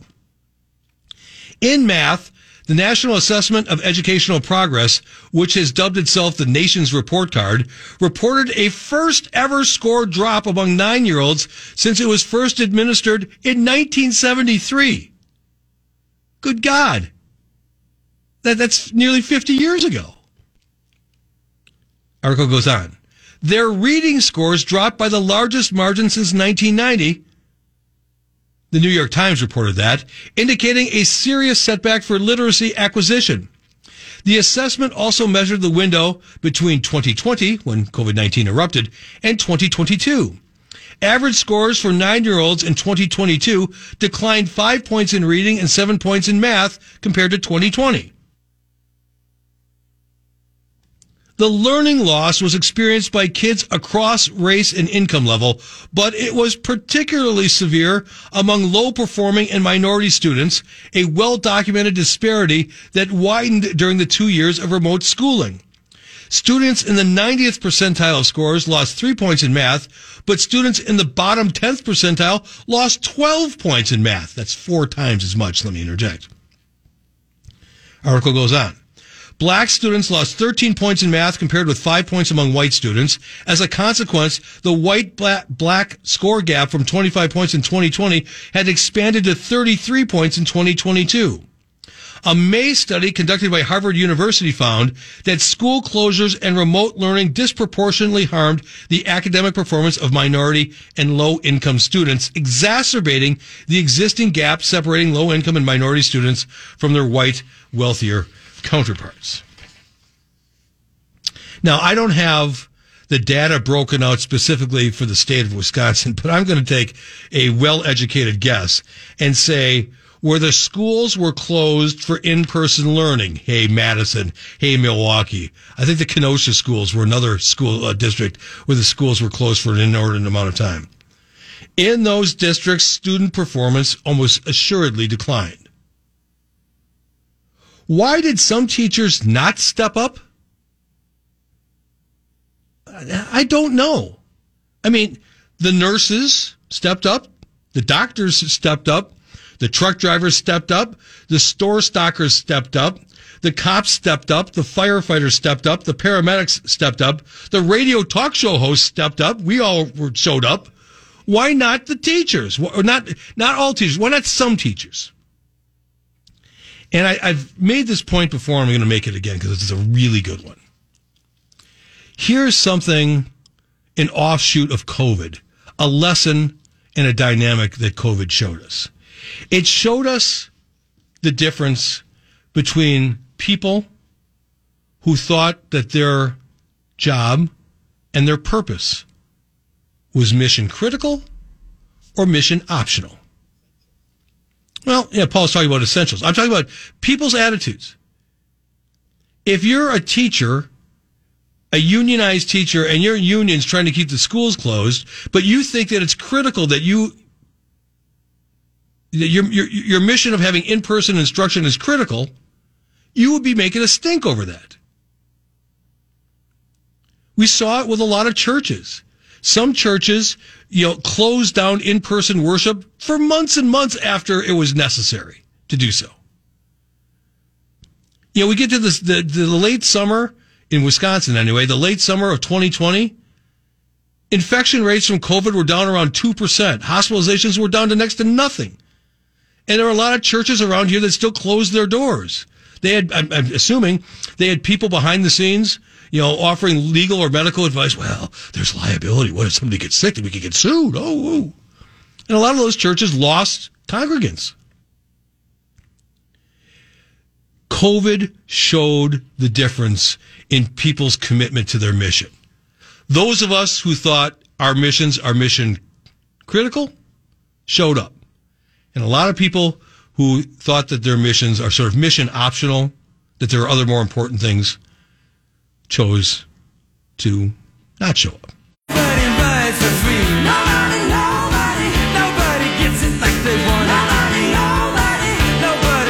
5:02 News Talk 1130 WISN Friday afternoon show. Jerry Bott hosting this week. Thank you for listening. Thank you for getting your Labor Day weekend started with me. I do appreciate that. I bet you're anxious to hear the keyword in the iHeartRadio Music Festival Flyaway Contest. You shall hear it shortly after I blather on. I forgot to make a point in the previous topic talking about some teachers stepped up during COVID, some did not. what's the difference between the two? And what about the overall level of accountability of our public education system? I'm asking myself whether or not the Republicans in this election cycle are doing enough to rally parents. The most powerful grassroots political movement in America over the last 18 months has been the mommy warrior movement. I don't think it's close. I think it's absolutely every bit as powerful in 2021 as the Tea Party was in 2010.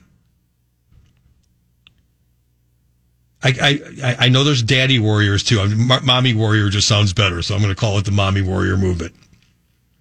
That movement started when parents took a peek over the shoulders of their kids during home-based virtual learning dictated by COVID.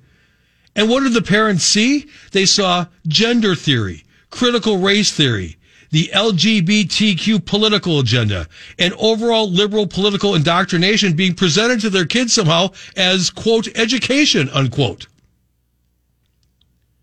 And when parents went to school board meetings to complain about it, the National Association of School Boards asked the Department of Justice to label those parents as domestic terrorists. Domestic terrorists! For going to a school board who's supposed to work for them and represent their interests, and complain about the tone and substance of what was being taught to their kids in public schools. When Virginia gubernatorial candidate Terry McAuliffe said that, quote, parents shouldn't decide what's taught in schools, end quote, he said the liberal quiet part out loud, and he lost his election to Glenn Youngkin. I think it turned exactly at that moment on that statement. He hacked off the parents of school-age children in Virginia, which was a solidly blue state, and put a Republican, who's, by the way, pursuing some pretty aggressive reforms, put a Republican in the state house and also flipped, I believe, one house of their legislature Republican as well. Across the country, in select school districts, liberal school board members have been ousted and conservatives have been seated. These are all, it's true.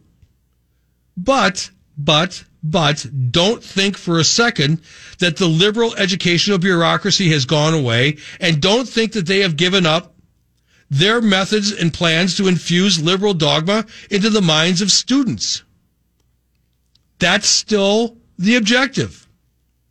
Every Republican candidate in America should put this issue at the top, or at least near the top, of their campaign agendas. And that issue is parents ought to take back control of America's schools. Parents need to take back control of America's schools. And these candidates should say, we support parents taking back control of their schools, of the curricula, and we will pass legislation to facilitate that. In Wisconsin, I think it's a picture perfect issue for Tim Michels. He has the advantage. He can remind Wisconsinites that Tony Evers is a lifelong educrat. He's part of the problem. And it's nothing that Tony Evers can weasel out of. For decades, Tony Evers has been part of the educational bureaucracy. Now, certainly universal school choice would be a huge step in reclaiming our public schools. Whether or not there's the political will on the conservative side to actually get that done, I have my doubts. I hope so. I would support it 1,000%. In Wisconsin, do Republicans in the state Senate and the state Assembly have the will and the spine to do that? I don't know the answer to that question. But it's hugely important for this reason. Education is upstream from culture. So education floats down to culture, and culture flows downstream into political ideology. It's that important that the schools be retaken. I'm not so sure the Republicans are making a big enough issue of this. There's a natural constituency there of parents that want more control over their public schools, and Republicans ought to be supportive of that, and they should be talking about it. All right, I promised you the word. Here's the word in the iHeartRadio Music Festival Flyaway Contest. The word for this hour is festival. Why do they give me the word that's hard to spell? Festival. Festival. Festival. Text the word festival to 200-200. You have until 5:55 Central Daylight Time to get that accomplished. Festival, Festival. Text it to 200-200 before 55 minutes to the top of the hour. The winner of this hour's prize will get round-trip airfare to Tuda, Las Vegas, 2 nights a hotel in Vegas, ground transportation, and tickets to both nights of the iHeartRadio Music Festival, plus a $1,000 gift card. Artists that might interest ISN audience, listeners with regard to who's playing at the festival, Sam Smith, Luke Combs, Pat Benatar, and Neil Giraldo. Giraldo? Is that right? Did I say that right? Okay. Thank you. Yeah, and it said in the notes from corporate, you have to say both names. You can't just say Pat Benatar anymore. I guess that way. I guess Neil feels somewhat emasculated. Great guitar player? Okay, Paul. Black Eyed Peas. Did I say Lionel Richie? Lionel Richie's going to be there. So anyway, once again, the word is festival. Festival. Text it to 200-200. You have until 5:55 to do that. If you enter this contest, you will get a confirmation text and also information. Standard data and message rates apply in this nationwide contest. Final hour of the program forthcoming, 5:09. News Talk 1130 WISN. Third and final hour of the Friday afternoon show here on News Talk 1130 WISN. Jerry Bott hosting the show.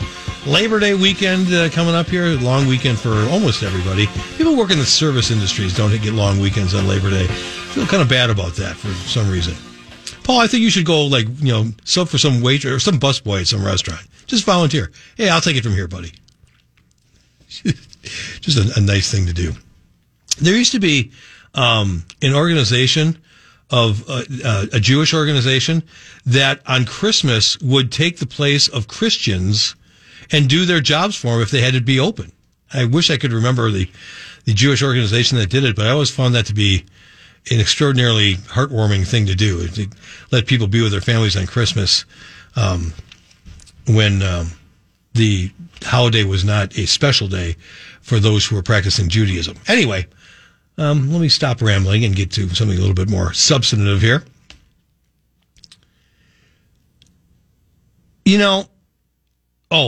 By the way, I should say this. In this middle segment of the program, we'll talk about Joe Biden's divide and conquer speech. He's gotten so much blowback already, he's trying to walk it back. I never said MAGA Republicans were a threat to the nation. Oh, you said it right. What do you mean you didn't say it? It's actually literally in the text of the speech. We'll get into that in the second segment of this final hour. A nation of laws cannot stand if the public believes that the law is being inequitably applied, and that's especially true if the inequitable application is due to political bias or driven by political bias. The last time I was on the air, I did a segment about, is it somehow unpatriotic to question the intentions of the Department of Justice or the FBI? I made the case, no. They've earned this. I see no rational reason to believe at this particular moment in time that the United States Department of Justice is an impartial law enforcement agency. Just don't believe it. The evidence is overwhelming. Further, I see no rational reason to believe that many officials at the top of the food chain in the Federal Bureau of Investigation are not motivated by political ideology. I'm not talking about, the special agents that are on the streets in, Boise, Idaho, or Des Moines, Iowa, or Milwaukee. I'm talking about the people in D.C. who are making policy for the FBI at the highest levels. These are political creatures. In short, I do not trust the DOJ or the FBI right now. I just don't. And I know that I am not alone. millions and millions of Americans see swampish levels of corruption and deceit. And I'm just telling the truth. I'm being candid. That's the way I feel. I'm not trying to tell you that me feeling that way is good for the country. It's not. Take the raid of Donald Trump's residence down at Mar-a-Lago. Just take that. I mean, come on. 30 armed FBI agents starting that raid in the dark. They would not allow Donald Trump's attorneys to oversee the search. Why not? They said they were looking for documents. You would think that the attorneys might be able to help point them out, if nothing else. Paul said they turned off the security cameras. The FBI agents asked that the security cameras be turned off and were refused. They didn't turn them off. They wouldn't allow Trump's attorneys to participate or oversee the search. They fought against releasing the actual search warrant, which eventually was released. The affidavit supporting the warrant, the search warrant, was redacted so heavily by the FBI and the DOJ that basically it was valueless in terms of making a determination of the justification for the warrant. This latest one. Have you seen the photos of the documents that are like strewn on the floor of Trump's? That is just the most obviously staged. If you think that's how they really found them, you're a stooge because they're staged. The stage photos on Trump's office floor. Come on. It's just, I mean, and then they leak the photos to the media. They leak details of the search to, liberals in the media. Well, to Maggie Haberman at the New York Times, the leading liberal at that institution. On one hand, the Department of Justice and the FBI is, no, you can't look at any of our rationale for conducting the search. And then on the other side of it, they're leaking like a sieve. Does that inspire confidence of their impartiality? Is justice blind in this case? No way. And now, the DOJ and the FBI are fighting tooth and nail to prevent a special master to be appointed to review the documents that were taken from Mar-a-Lago. Why? What do they have to hide? It sure looks like harassment of a political enemy. Doesn't it look that way to you? Where the process is the punishment? And not to mention, the Department of Justice, the Federal Bureau of Investigation, and the intelligence community have meddled in the last 4 elections. They're going for a 4-bagger here. Molly Hemingway from The Federalist sums this up beautifully. In about a minute's time, she offers the litany of FBI, DOJ, and intelligence community meddling in the most recent election cycles. The FBI admitted already that they had fabricated evidence to go get a search warrant to spy on the Trump campaign. They have done very little other than meddle in elections, going back to the 2016 election. They meddled in that election in 2 ways, both by weaponizing Hillary Clinton's bought and paid for Russia collusion hoax, but also by downplaying the problems posed by Hillary Clinton. In 2018, they'd already known for a year that there was nothing to the Russia collusion hoax, at best, if they ever believed it, and yet they had that Mueller probe going on and on for years to meddle in that election. In 2020, we just had Mark Zuckerberg admitting that the FBI had told him to suppress information, and you had all those intelligence agents falsely claiming that the Hunter Biden laptop was Russian disinformation, and now they're meddling in this election too. I mean, everyone knows that the Democrats control everything in D.C. Their policies are deeply unpopular, and so they're doing this raid in order to meddle in this election and then also in the subsequent one. This is a disaster for the FBI, and people in D.C. can pretend like these leaks and these court filings are anything different than what we've experienced since they began their war against Trump. But I think most of America says enough is enough, and they need to stop. Yeah, I think America is starting to say that. I think Molly Hemingway is exactly right. My bottom line is that you'd have to be naive, you'd have to be a moron, or both, to believe that the Department of Justice and the FBI are enforcing federal law in a fair, unbiased fashion. The evidence overwhelmingly says otherwise. But that belief, as right as it may be, is not good for the country. That tears the country apart. If there are people, a significant, millions or tens of millions of people who think that the FBI is running a rigged game or the DOJ is running a rigged game, that you're not going to get a fair shake, that's the kind of foundation that revolutions are founded on, unfortunately. 5:30, News Talk 1130 WISN.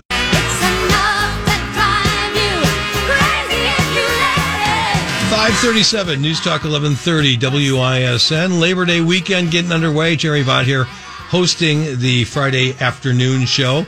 Stephanie Barrichello and the Fox 6 weather experts have turned out this forecast for the immediate future. Tonight, partly cloudy skies. Chance of showers by morning. Lows this evening in the upper 60s. Tomorrow, scattered showers, thunderstorms, plus falling temperatures down to the 60s in the afternoon. But before that cold front moves through, the highs are going to be in the upper 70s. The winds are going to switch from the west to the northeast, and they're going to be kind of brisk from the northeast, 10 to 20 miles per hour, so it's going to be a little chilly. Mostly cloudy on Sunday with highs in the lower 70s, and then Monday sounds quite nice. Partly sunny, highs mid-70s. 81 degrees right now here at News Talk 1130 WISN. All right, let's talk about Joe Biden's divide and conquer speech, which is what this was last night. And I'm only going to give this a little time because that's all it deserves. Joe Biden's speech last night, by the way, it got so much blowback on calling half the country like a danger to democracy that he's trying to walk it back already. I never called MAGA Republicans a threat to democracy. It's in the text. This video coming. Maybe he honestly doesn't remember saying it. It was sort of the same thing as Hillary's deplorables, so they had Jill lead him out on the stage. And then she starts to go off stage left, and he starts to follow her. No, Joe, you're supposed to give the speech here. And then he did the fake handshake with the invisible person again, which is always charming. So anyway, I don't know. I assume that to do a speech, that this was an 8:00 Eastern time speech. Remember, this is Philadelphia. That he was probably pretty much jacked up on whatever they needed to get him on to keep body and soul together, because the sun setting, starts he wants his pudding around 3:30 in the afternoon. So I don't think this thing deserves much attention. And what Joe Biden wants is that everybody gives this a ton of attention, because when you're giving this attention, you're not paying any attention to the horrific record that he has had during his, how many months has he been in office? It seems like forever. Is it 20 months? Right? 8 and 12. Yeah, 20 months. 20 months. Biden's speech last night was strictly political. It was extraordinarily divisive. It was dripping with self-interested hackery. He gave America this speech so America would not be thinking about his dismal record. It's just so obvious. There's no cleverness to this. There's no misdirection.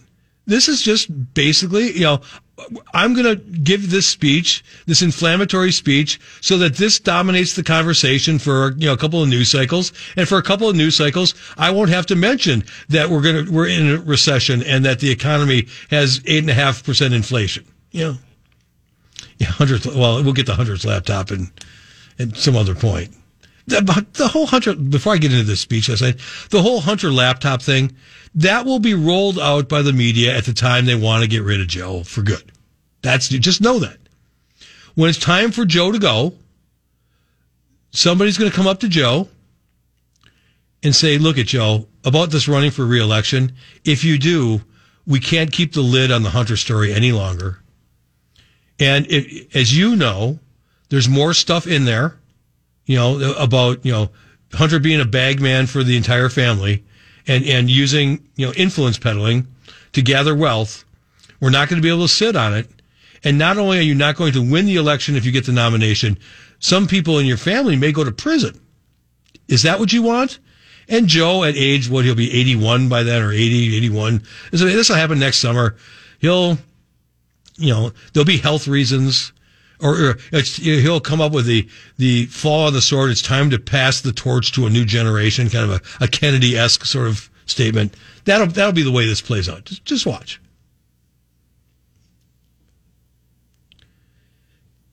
So the whole point of the speech was so that this was the focus. He's trying to flip the script away from focus on his performance to focusing on this non-existent danger.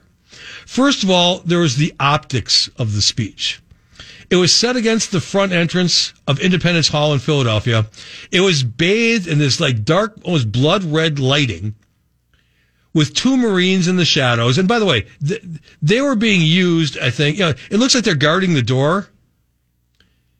It wasn't in sort of a cheesy B-movie kind of way. It was quite dystopian. The Marines in the shadows. By the way, that's not their fault. They were ordered to stand there. They're just doing their job. But it just looked horrible. It looked ominous. It looked, like I said, dystopian. It looked angry. It looked kind of a little un-American, if you will. Chadwick Moore, who is a contributor at Outspoken.com and does a lot of stuff on the Fox News channel, he was on Tucker Carlson's show last night, and I think he summarized the optics pretty well. It was truly horrifying, and as you sort of alluded to before, the staging itself was the stuff of tyrants. You had the Marines standing at attention behind him with Independence Hall bathed in blood-red lights, and, this... Here he comes, Mr. Unity, President Unity, to the city of brotherly love to tell Americans that half their neighbors are irredeemable, dangerous extremists. But you're right to say this is really dangerous, scary stuff, and it's almost like he's preparing the nation to be seen by their own government as enemies. I would love to know, he said MAGA, I believe, about 12 times in the first 10 minutes of the speech.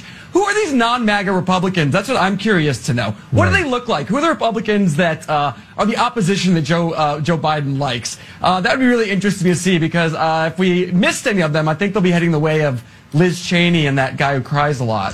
That was a reference to Adam Kinzinger from Illinois. He blubbered during the hearings. Remember that? What a disgrace that guy is. Anyway, so there was the optics. The optics were a disaster. Then there was the divisive nature, the divisiveness of the actual text of the speech. Biden claimed that MAGA GOPers, MAGA Republicans, I'm one of them. Paul, are you one? Absolutely. No, I wear it like a badge of honor. He claimed that the MAGA Republicans, 75 million of us, 75 million Americans, thumbed their noses at the rule of law. It's just an absolutely absurd claim to make. Play Biden.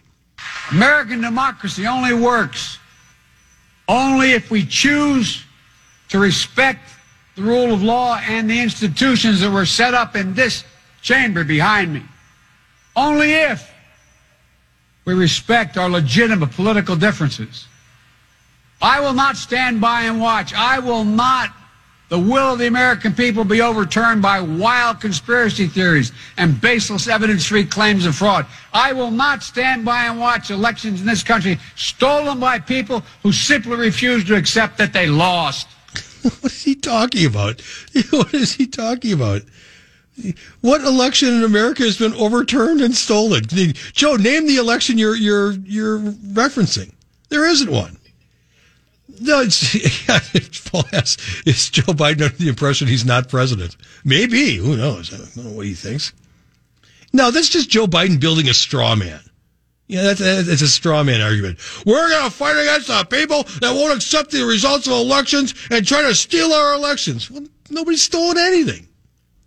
His wrinkled rear end is sitting in the Oval Office. And the Joe Biden talking about respecting the rule of law, spare me. Okay, who's been lying to FISA courts? Who's suppressing information about Hunter's laptop on social media with the bogus claim that it's Russian disinformation? Who's letting rioters burn down cities night after night after night in 2020 and 2021? I don't think those are my fellow MAGAites that were allowing that. Those are Joe's political allies. I mean, who's obeying the rule of law? You know, the people in Madison who are ripping down statues and throwing them in the lake? Yeah, those seem like a good rule of law people. The people that were burning Kenosha to the ground, were they the anti-rule of law MAGAites? No, the lefties.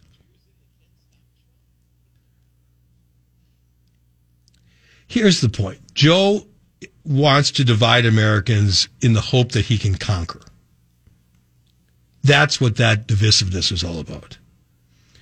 Also, the complete lack of inspiration. Great leaders inspire people. Leaders like Washington and Lincoln and Churchill.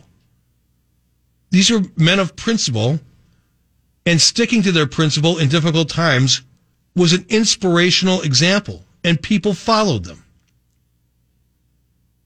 Some people would say Donald Trump is an inspirational figure. Joe Biden couldn't inspire a starving dog to eat a 3-pound steak. I don't think so. This is all about distraction. Joe Biden and the Democrats don't want the 2022 midterms to be a referendum on his then 22 months in office, because if it is, you'll have to consider the following. Here's what's been going on during Joe's watch. There was a raid on the home of his top political opponent, and he labeled half the country as extremists. He targeted parents as domestic terrorists. He let 13 United States service members die from his botched Afghanistan withdrawal and simply stared at his watch as the caskets returned home. He stayed silent as his supporters threatened Supreme Court justices and their families to overturn a ruling. He fired working-class citizens and U.S. soldiers for refusing to comply with his vaccine mandate. He blamed the entire pandemic on unvaccinated Americans. He financially ruined Americans through the inflation he's caused. He's intentionally opened our southern border and left our communities defenseless against a wave of violence and drugs, and he ignored the baby formula crisis as desperate parents struggled to feed their infants, but they found only empty shells.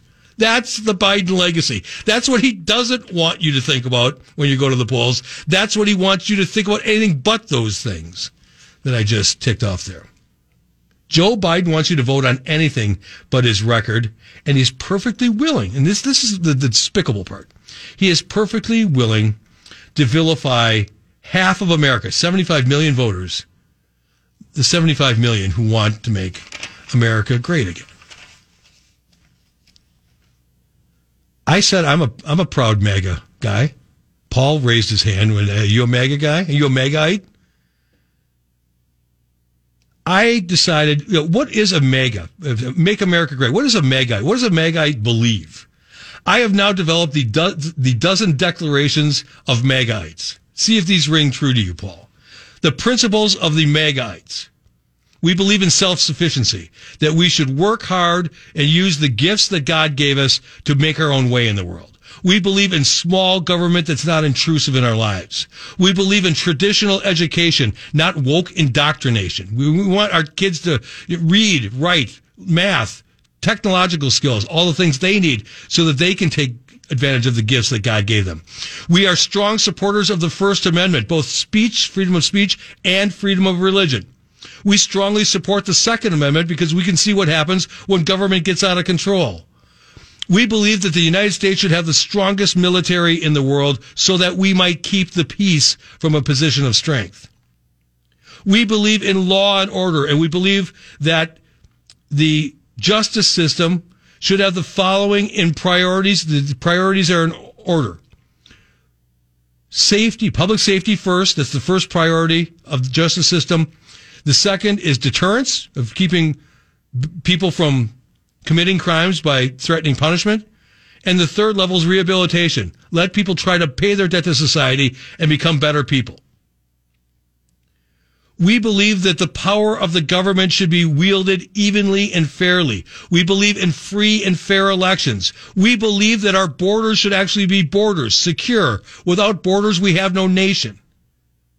We believe in traditional American values and mores, and we believe that the best and most powerful way of achieving prosperity is through capitalism and free markets.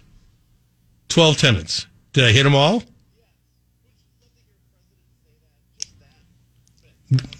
Wouldn't I love to hear a president say that? I've got it in my notes. I can send it to whoever. But that's what it is. That's what those of us who believe that we need to make America great again, those are the principles in which we believe. And if you are opposed to those, then we have a political difference. I don't see any right-minded American saying that any of those things are bad. We have one controversy left to cover before the end of the show.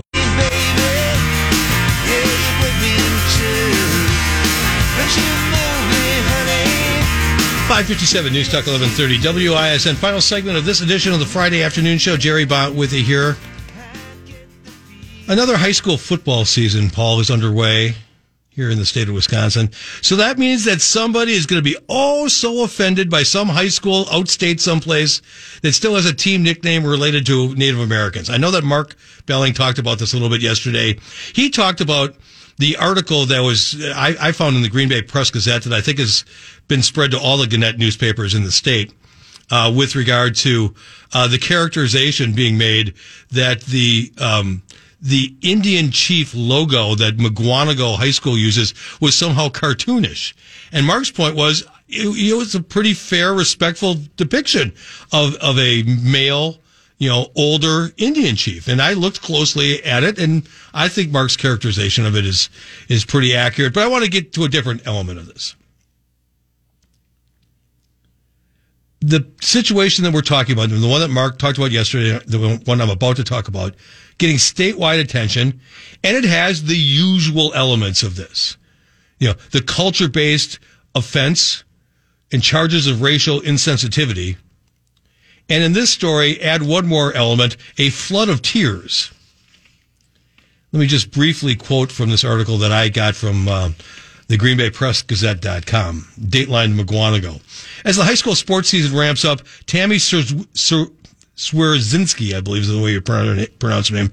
Swerzinski. I'll apologize if I'm mispronouncing that.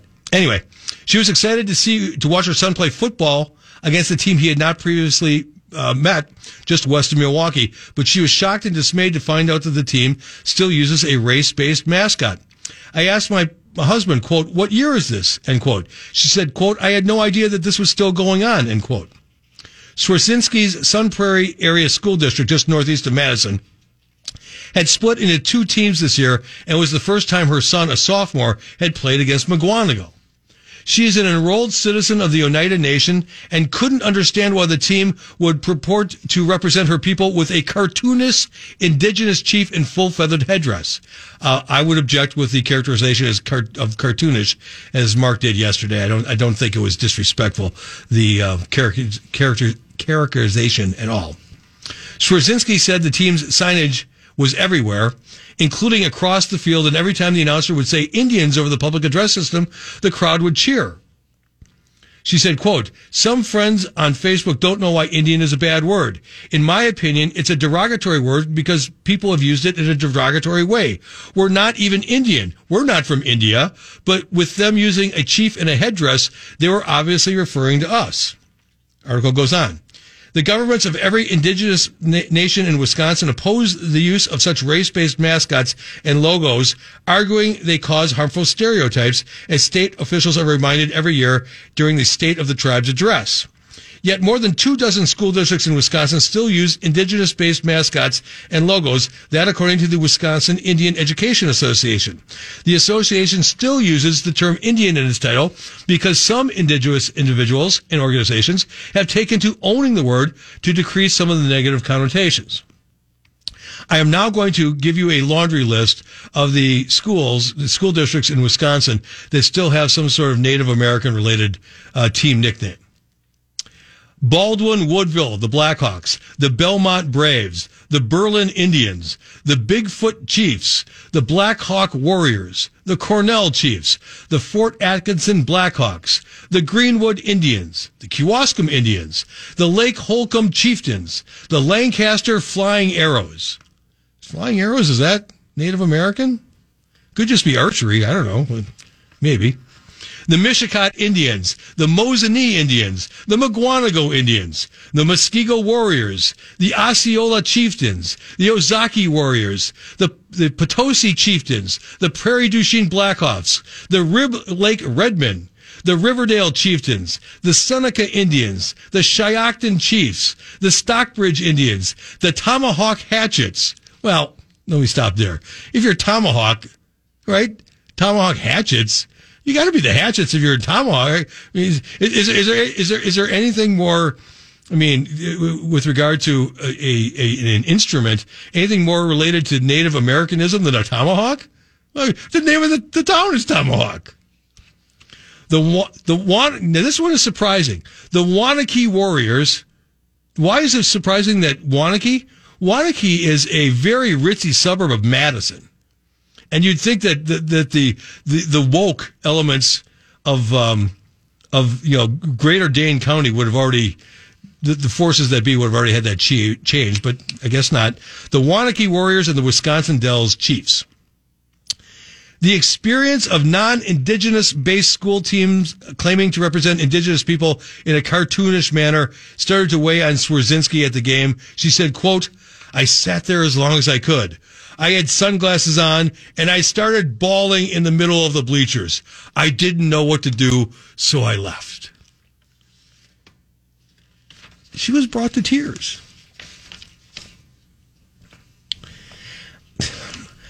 With all due respect, I think that is a bit of an overreaction, and that Native Americans who are offended by this are actually in the minority of members of their own race.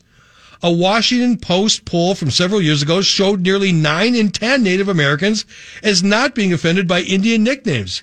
And they polled well in excess of 10,000 Native Americans to get those results. This wasn't, some poll of 400 Native Americans weighted for demographics. This was a major, large poll. But I want to make a bigger point. Here's the real reason that Native Americans should not be offended by nicknames that deal with Native American imagery or people. Schools pick nicknames for their sports teams based on honor, not derision. If you're a school district, you'd never pick a nickname that humiliates your team. It's not the Kewaskum Scumbags. It's not the Mugwanago Puss Buckets. There is certain imagery that is incorporated in Native American culture that's quite positive and the type of imagery that a sports team would want to layer over itself. Images of courage and strength and honor. The bottom line is that schools that use Native American team nicknames reflect something positive, because you'd never label yourself with something that you think is a negative. Right? All these, this sliver of a minority of Native Americans who are offended by Native American related nicknames, I think miss the point that the teams that use these nicknames are not trying to make fun of themselves. They're trying to come up with a team image that they think is positive. The Native Americans would be proud of this, not upset by it. Paul, when I was, I had that partners in that lake house up north, and I can't remember what community it was in, but if we went up the back way. Now, at the time, I was my same height, about 5'11 and a half, but I weighed about 275 instead of 210. I was fat. And we passed this bar, and I forget exactly what little town it was in, but it was called Fatso's. Fatso's. Did I go there on the steps and weep? Oh, you're so hurtful. It's derogatory. You have no idea how the word fatso has wounded me. No, I did the right thing. I lost like 70 pounds and never went into fatsos. I bet you the food was. It was one of those little small town like bar and grills where you know the food's great. You know, there's one in Two Rivers. Maybe that's where it was. I don't know. It was on the way up to Marinette County someplace. All right, that'll do it. 6:06 News Talk 1130 WISN. We have news and Sean Hannity coming up. Have a great, safe Labor Day weekend, everybody. We'll convene again next week. Bye.